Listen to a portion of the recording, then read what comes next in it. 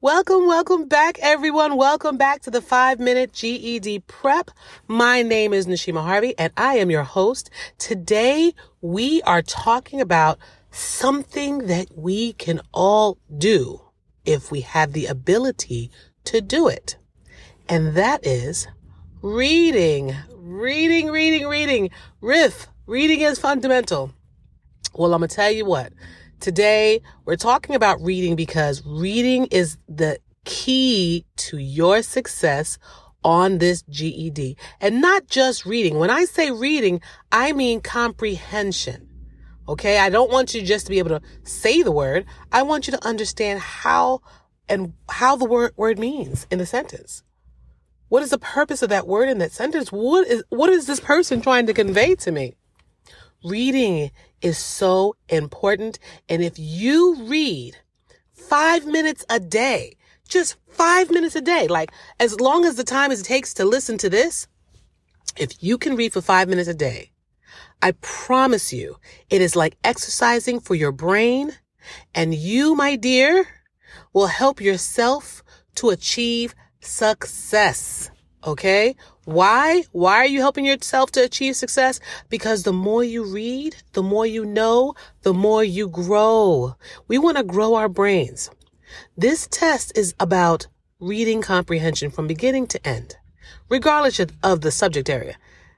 Do you understand what the question is asking of you?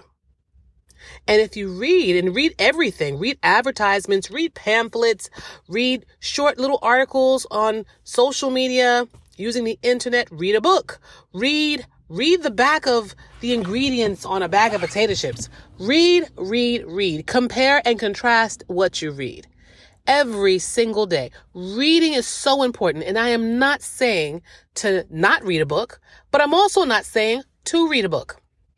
I'm saying read everything. Read the names of stores and wonder why people are calling their stores what they're calling it. Infer why the name of Target is Target. Read. Look closely. Ask yourselves questions. The question of why is this? And see if you can come up with different answers to the question. Why am I suggesting doing this? Why am I suggesting reading so much? Oh, you just thought you were going to go in and take the GED and come out? No, sir. No, ma'am. Reading will help you have the background information you need in order to find success with the GED. You'll be able to read. To be able to read different things means you get to see how different authors have a style of writing and recognize the different styles of writing. The test, as far as reasoning and language arts, is based on majority of informational text. So if we're reading like pamphlets and flyers and booklets and anything we can possibly read, then we are preparing ourselves for that informational text piece. Reading is crucial to your success of understanding what is being asked of you. And the more you read, the more it's like traveling around the world. Reading is like traveling around the world and around the universe because you're giving yourself exposure to words, authors, styles of writing, all of the above. So that is why you want to read.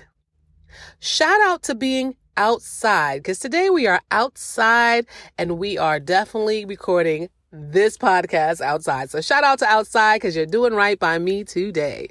Yes. Now back to reading though. What did you read today? Doesn't have to be a book. Did you read a sign, an advertisement, a magazine, a pamphlet, a flyer, a newspaper article, a magazine article, a book, a children's book, a coloring book? Your receipt.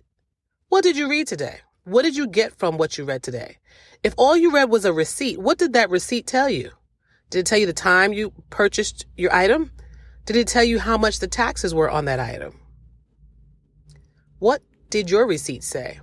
The point is, try your best to read as much as you possibly can, because the more you read and contrast against other things that you're reading, it will help you to build a skill of compare and contrast. It will help you build the skill of comprehension, and it will take you around the world and then some. And sidebar for those who speak a different language, read in your language too. Read in English, read in your language. It could be Chinese or Mandarin. It could be Spanish, Tagalog, French, whatever it is. Just read and expand your mind. And as you expand your mind, expand your world.